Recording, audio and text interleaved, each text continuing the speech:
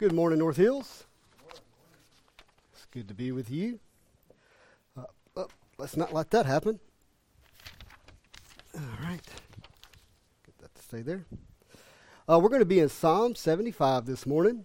And actually, I would like to begin with reading the psalm, and then we'll dive in. So if you'll turn with me to Psalm 75. Psalm 75.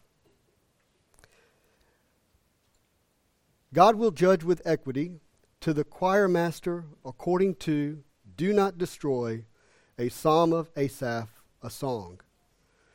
We give thanks to you, O God, we give thanks, for your name is near. We recount your wondrous deeds. At the set time I appoint, I will judge with equity. When the earth totters and all its inhabitants, it is I who keep steady its pillars. I say to the boastful, do not boast. I say to the wicked, do not lift up your horn.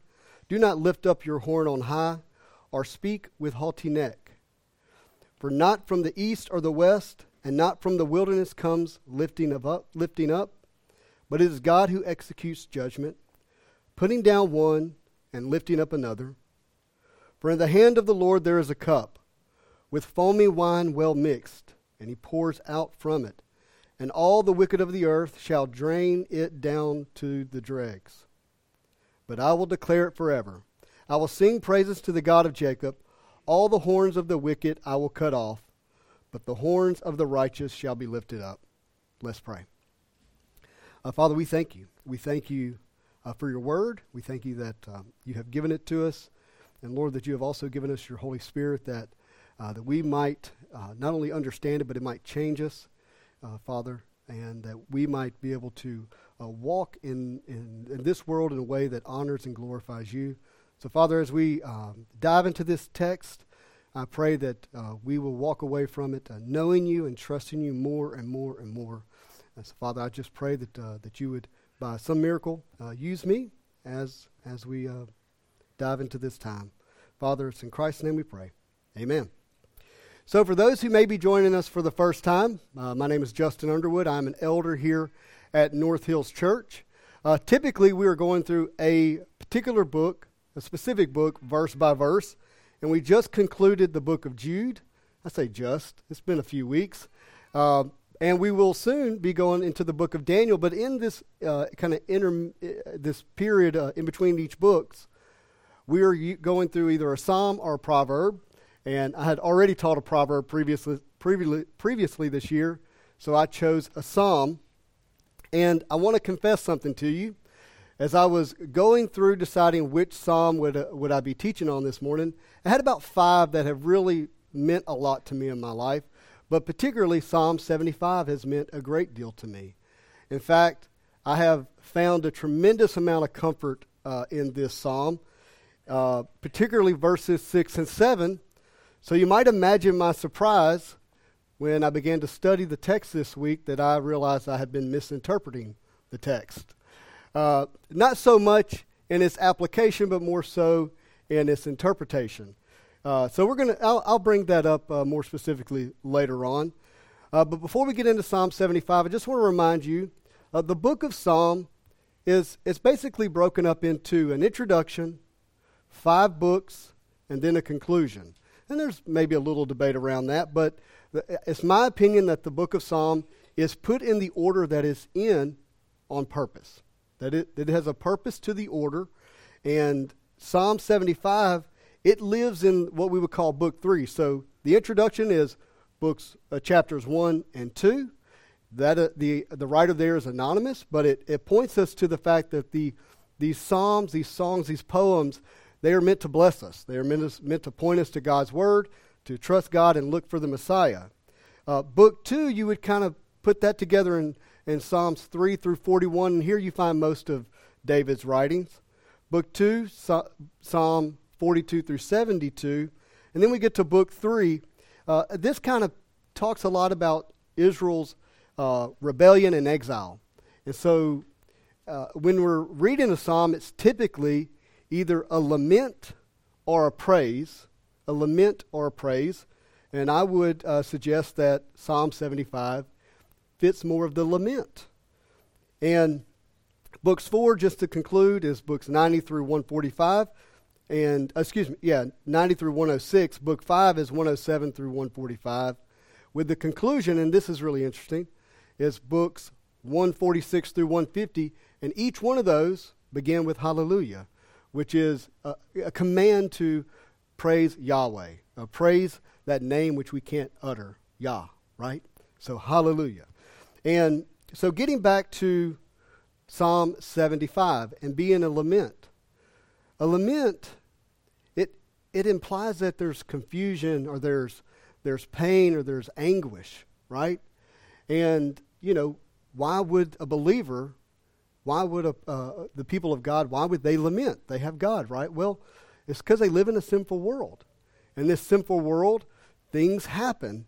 And a lot of times they cause us to see it and go, okay, God's good, but this is happening, right? How can the two be true at the same time? And we lament, right? But also there's praise, and just to kind of finish that, praise implies joy and celebration, thanksgiving. Well, look, it is the week of Thanksgiving, right? So you would think that, if you're going to preach a psalm on the week of Thanksgiving, you would not preach a lament.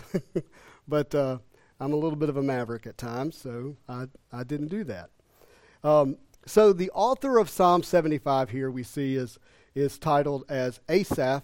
Now, whether or not that's an individual person or a title, I can't really tell you. We know that I don't know if I can pronounce this right, Asaphites, it was a position in the temple where they worshipped. There was an office, title that was held, and they led the worship of the temple, specifically or particularly in song. And the Psalms obviously played a big role in that, and they apparently wrote them. Okay, and so that's why this is attributed to Asaph. Now, Asaph is believed to have written 12 of the Psalms. Okay, you got Psalm 50, and then you have a break, and then you have Psalm 73 through 83 are all attributed to this writer. And that's important because we're going to reference Psalm 73 later on in the message. So with that, now that we kind of have the context of what's going on here and who's writing and the fact that this is more of a lament, we can go into the verses. So verse 1 begins with, "We give thanks to you, O God, we give thanks, for your name is near, and we recount your wondrous deeds." Now, he begins this with the word we, not I. And that's important because we're going to see later on in the text, it does make a shift to I. But this we implies like a communal lament, like we together are being reminded that we give thanks because your name is near and we recount your wondrous deeds. Your wondrous deeds. I love that word wondrous. I want to like put it in my vocabulary more often. Like I say wonderful, I say marvelous. It's like they took those two words and put them together, and it's wondrous. But God's deeds are wondrous, and it is important for us as believers, especially when we're going through hardship and difficulty, to look back and recount the way He has worked mightily in our life. And for the believer, the most obvious is the fact that He worked out this miracle called saving you, a sinner. Right? By imputing and imparting His life and righteousness in you. And we are to recount and remember. That makes gathering on Sundays pretty important. It makes it pretty purposeful because we do that through song. We do that through the reading of the Word. We do that through remembering through communion. But we as His people are to recount and remember His wondrous deeds. And I don't think that just means our Sunday school Bible stories. I think that also means in the way that He has worked in your life. Has He ever brought you through some difficulty, whether it be relationally or financially or physically? And remember how He has worked mightily in your life. But all that doesn't compare to the fact that He has worked His life into the believer, and we are to always remember that and recount it. 1 Thessalonians 5:16 reminds us that we are to rejoice always, pray without ceasing, and in everything give thanks, for this is God's will for you in Christ Jesus. It doesn't take a theologian to realize that when he says everything, he means everything. He doesn't label it good or bad. He really doesn't. In all things we are to give thanks. All things. So as we move into this season of thankfulness, right, and we're amongst and around people that may not cause us to give thanks, we're to thank God. Because guess who picked who your mom and dad is? Not you. God picked who your parents are. Guess who picked who your brother and sister is? Not you. God did. He's pretty good at being in control and doing things for his own will and his own purpose and own glory. We may not understand it, but it's God who decided it. And I think that falls into everything we give thanks, right? So this week, as you're amongst the people that you're going to be, sharing turkey with and dressing with, give thanks. And it really just changes the way in which that person might experience you. And by some miracle, they might experience Christ. And we start to understand the purpose of giving thanks, that we may recount his wondrous deeds and someone may catch a glimpse of Christ's life in the believer. So it is imperative that we do that. It's imperative because when we recount the ways that God has shown up and worked in our lives, that begins with remembering Christ's work on the cross. And it speaks to why regularly we gather on Sundays. So it's really important that we remember. I mentioned that the psalmist here wrote Psalm 73 as well as Psalm 75, and he used some similar language. He says in Psalm 73, verse 28, "For me it is good to be near to God. For me it is good to be near God. I have made the Lord God my refuge, that I may tell of all your works." Very similar language. Very similar language. So moving on to verse 2. "At the set time that I appoint, I will judge with equity. When the earth totters and all its inhabitants, it is I who keep steady its pillars." So we see that change in that Asaph was saying we, and now he's quoting the Lord, and he's saying I set the time. And as I read this, it occurs to me that, the people of God are like, when are you going to judge these wicked people? When are you going to bring about their end? It seems like that needs to happen now. When are you going to be a good judge, so to speak? And God says, it's for me to decide. I will set the time, and I will judge with equity. And just to make sure we all understand that word, it means with fairness. With fairness. I don't know about you, and I don't know if you've looked over the account of your own life and your own deeds and your own thoughts and your own heart and motive. But it's a pretty scary thing to think about God judging with equity, with fairness. Have you always been the best neighbor, the best sibling, the best spouse, the best kid? No, we're all sinners. We all need grace. So if God's going to be dealing with equity, that's pretty scary. And if I was the people of Israel, I would have been kind of glad that he has kind of stayed his hand for a little bit. Because we know we get the benefit of looking back where they were looking forward. We know that God's wrath was poured out. And when the earth totters and all its inhabitants, it is I who keep steady its pillars. And that language is interesting to me because to me it implies that the earth is going to shake, right? In just about any institution, any relationship, anything you've kind of put any trust in, it shakes, right? Who's putting all their trust into the government right now? Anybody? No. It shakes. In your spouse? No. They can't even be trusted 100% of the time. In yourself? No.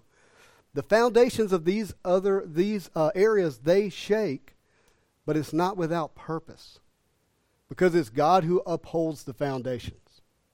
At the end of the day, it's He who holds it. And He's allowing it to shake. He's allowing those foundations to give way a little bit. It's rigged. It's rigged. Why is it rigged? Because He doesn't want you putting your trust in it. That's not where your trust belongs. And so it's important to know that God is in control. He is in control. He'll judge at His appointed time, and He upholds the foundations. But He's specifically talking here now about the wicked, okay? And to understand Psalm 75, I've mentioned now for the third time Psalm 73, I'd like to read verses 1 through 14 together. Okay? Verses 1 through 14. Truly, God is good to Israel, to those who are pure in heart. And this matches Psalm 75, right? He starts out with this positive, right? Surely God's good to Israel. I'm going to say something in a minute that is a little bit contradictory to this, but surely he's good. That's the hope, right? To those who are pure of heart. But as for me, my feet have almost stumbled. My steps had nearly slipped. Those foundations begin to move, right? For I was envious of the arrogant when I saw the prosperity of the wicked. When I saw the success that the wicked was having. Verse 4, for they have no pains until death. Their bodies are fat and slick. They are not in trouble as others are. They are not stricken like the rest of mankind. Therefore pride is their necklace, and violence covers them as a garment. Their eyes swell out through fatness, and their hearts overflow with follies. They scoff and speak with malice. Lofty they threaten oppression. They set their mouths against the heavens, and their tongue struts through the earth. That language there, it's very interesting. Their tongue struts through the earth, like they have their own message that they're proclaiming, and they're pushing it, and they're boastfully, claiming whatever they're claiming. Therefore, his people turn back to them and find no fault in them. And they say, how can God know? And is there knowledge in the Most High? Behold, these are the wicked, always at ease. They increase in riches.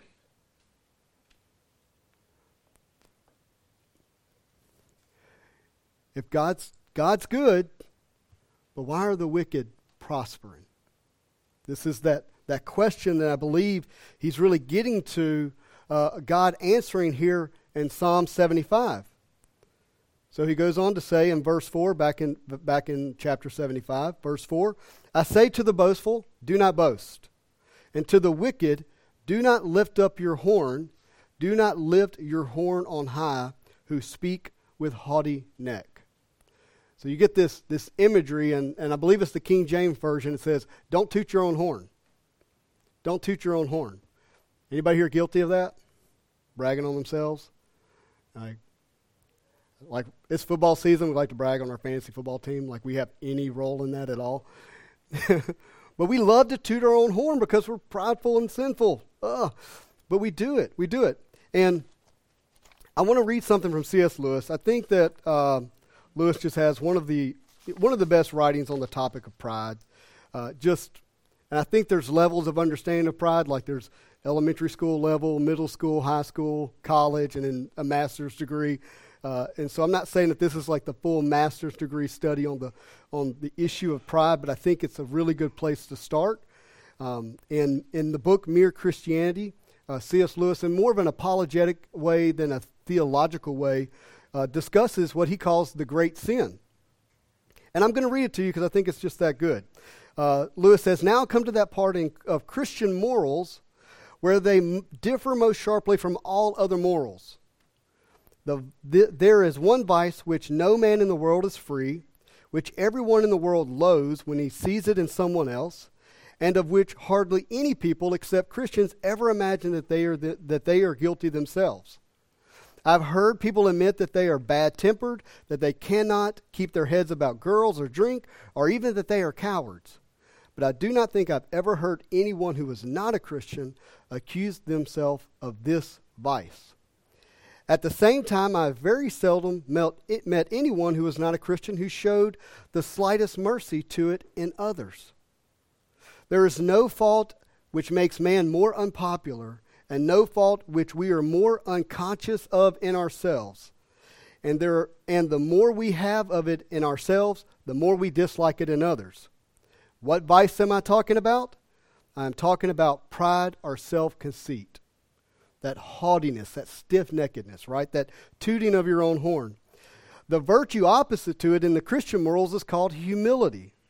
You may remember, and he's referencing a previous chapter, he said, when I was talking about sexual morality, I warned you at the center of Christian morals that did not lie in the purity of sexuality.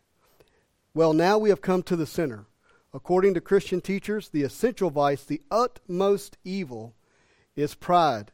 Unchastity, anger, greed, drunkenness, and all that are mere flea bites in comparison. It was through pride that the devil became the devil, and pride leads to every other vice. It is complete anti-God state of mind. It's a complete anti-God state of mind. So he mentions this, how the devil became the devil. Well, if you remember, Lucifer said, I will ascend above the throne of the Most High. What is he saying? He's saying, I don't need him. I don't need God, right? What was the lie that he said in the garden? Don't you want to be like God and know good and evil? Because if you know good and evil, you're not going to need him. You're going to be like him, right? So this sin, it's kind of that. I think Lewis goes on to say, you might be looking for the cure of the cold, and the whole time you eat up with cancer, the cancer of pride. Like it is very wicked. And he goes on to say, the Christians are right. It is pride which has been the chief cause of misery in every nation and every family since the world began. Other vices may sometimes bring people together. You may find good fellowship and jokes and friendliness among a drunkard. You may find that among unchaste people. But pride always means enmity, and not only enmity between man and man, but enmity between God. In God, and this is so important, in God you come up against something which in every respect is immeasurably superior to yourself. In every respect, God is immeasurably superior to yourself. And unless you know God as that, and therefore know yourself as nothing in comparison, you do not know God at all. You do not know God at all. As long as you are proud, you cannot know God. A proud man is always looking down on things and people. And of course, as long as you are looking down, you cannot see anything that is above you.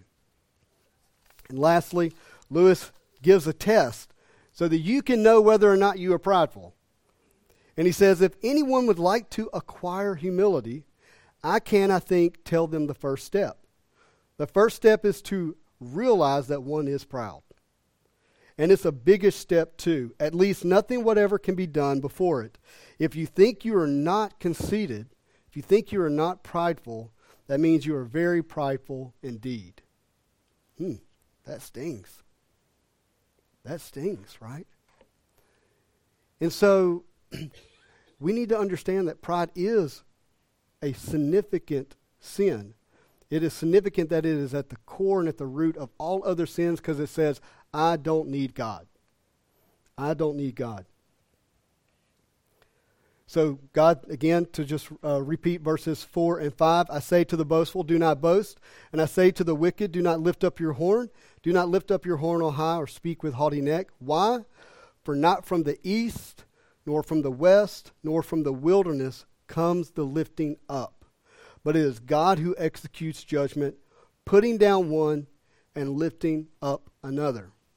Now, I mentioned at the beginning of the sermon that this was the verse that gave me tremendous comfort, and that I was misinterpreting it to some degree, because he is clearly talking about the prosperity that the wicked enjoy, right? When they get lifted up, it's God who's lifting them up, and when they get set down, it is God who sets them down. God will judge. They can't brag at all. Whatever thing that's going on great in their world right now isn't because of their doing. It's because he allowed it. It's because it's his doing, right? Well, the way I had read this verse all these years is like, you know what? Whether I'm lifted up or whether I'm set down, it's the Lord doing it. So I can go into all these rooms, all these job interviews, all these scenarios and situations, and that the promotion that would come from it, the lifting up that would come out of it, would be from God. Now, I would say that's not a misapplication of God's character and his sovereignty. I actually think it's very correct. And I think it's very helpful to know that no matter what situation and circumstance, no matter which room you find yourself in, that it's the Lord who's going to cause anything good to happen or anything bad to happen, in the sense that he allows it, right? And so whether you're promoted or set down, God's working out his plan for his glory. I don't think that's a misapplication, but it was a misinterpretation of the text.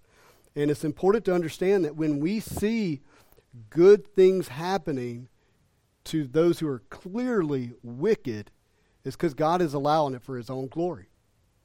And at an appointed time, he will judge. And so we get into verses 8. Let's go to verse 8. For the hand of the Lord there is a cup, with foaming wine, and well mixed he pours out from it, and all the wicked of the earth shall drain down its dregs. And we've already talked about the wicked here, right? We referenced them and their behavior in 73. But the reality is we're all guilty, right? We're all born into sin. There's not a man, woman, or child that's here who was never not counted among the wicked, those at enmity with God. And so this judgment that's going to be poured out, it's important to understand that that was poured out on Christ. When Christ said, Lord, if at all possible, let this cup pass. Not my will be done, but your will be done. He was referencing this cup. It's foamed, it's mixed, it's ready to go. And it was stayed here because it was poured out on Christ. It was poured out on Christ. So what qualifies us to be righteous? Is it because we're humble enough? We're kind enough and we're good enough? No. That doesn't qualify us. The only thing that qualifies us is Christ. That's it. Nothing else. If you bring to the equation anything that begins with yourself, you're now moving into the realm of pride. The I don't need God, the anti-God state of mind. No. Who your family is, what your religious activities are, what church you go to, what it is you think you believe. None of that qualifies you. Christ can only qualify you. And why does Christ qualify us? Well, for us to be lifted up, he had to come down. He had to come down. Philippians says that he emptied himself. He humbled himself and became a babe. And then he lived this life that we are created to live, but we can't live because of sin. He then lived sinlessly and perfectly, and thereby qualifying himself to be the ultimate atonement, to be the ultimate sacrifice. And what does Scripture say? Unless he's lifted up and draws men to himself, we can't be saved. Like the serpent was lifted up in Exodus. And Christ was lifted up. He was lifted up high on the cross. And he took on him the wrath of God, that foaming cup that we were guaranteed to have to drink down its dregs. He drank it down on our behalf. And he did that so that we might be qualified, not on the basis of our good deeds, but on the basis of his wondrous work on the cross. And that wondrous work on the cross was the kingdom of God coming to us. The kingdom of God coming to us. And so that we might be saved. Not just to get out of hell and into heaven, but so Christ could get in you and in me. Not to get us out of hell and into heaven, so that God could impute his righteousness, impute the life of Christ in you and me. And what does that mean? Well, that means that you were not just saved so that you could have immediately go straight to heaven, right? That's not the point. We were saved and we remain here so that he may live his life through us, that he may reveal himself to others. And you guys hear me say this, I'll say it again, as the Apostle Paul said. The reason I remain is not for my sake, but for your sake. Because for me, to be absent from the body is to be present with the Lord, and that's a lot better than hanging out with you guys. But for your sake I remain. Well, let me tell you, the reason you remain after receiving not only saving faith, but the life of Christ, is for others. It's for others. Can you do that with a stiff neck? Can you do that in haughty pride? No. No, you can't. It's impossible. There's a scary verse in James where God says he opposes the proud and gives grace to the wicked. I'm like, wait a minute. I thought you were okay with forgiving all sin, right? And he is, and there's grace, but the idea is there that we don't want the grace. We don't need it. We're prideful. We don't need God. That's the opposition. So what does the next verse say? Draw near to God, because you need him, and he will draw near to you. And so, as we're going through life and we experience these difficulties, right? Whether it be difficulty financially, whether it be difficulty relationally, physically, we are to remember that God is working all of this out, not so that we can have this prosperous life here on this earth, but that he might squeeze us and pour himself out into others. And in doing so, we have this promise in that the people of God look to in Psalm 75, where they said, let me get to this verse here.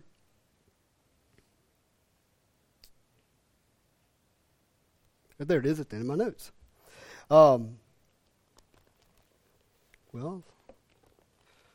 let me find it here, guys. Sorry about that. Yeah, I'm probably looking right at it and I can't see it.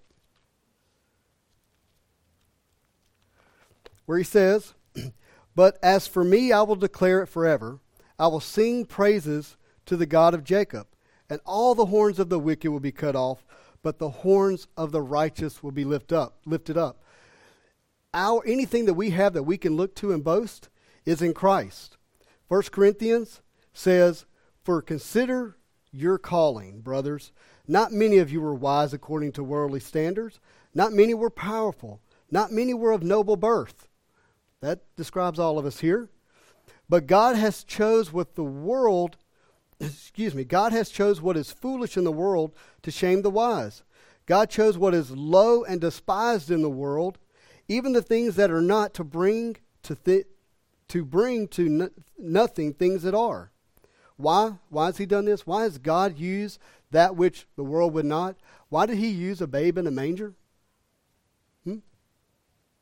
He did it so that no human being might boast in the presence of God. 1 Corinthians chapter 1, verse 29. And because of him, Christ Jesus, because you are in him, who became the wisdom of God, righteousness and sanctification and redemption, so that it is written, let the one who boasts boast in the Lord. So the only horn we have to lift is Christ. The only boasting we can do, the only name that we can proclaim, the only trumpet we can sound is Christ. And the Apostle Paul goes on in 1 Corinthians chapter 2, verse 2. He says, for I determined to know nothing else among you except Christ and him crucified. I don't want to hear anything else. If it's not Christ and him crucified, it doesn't matter.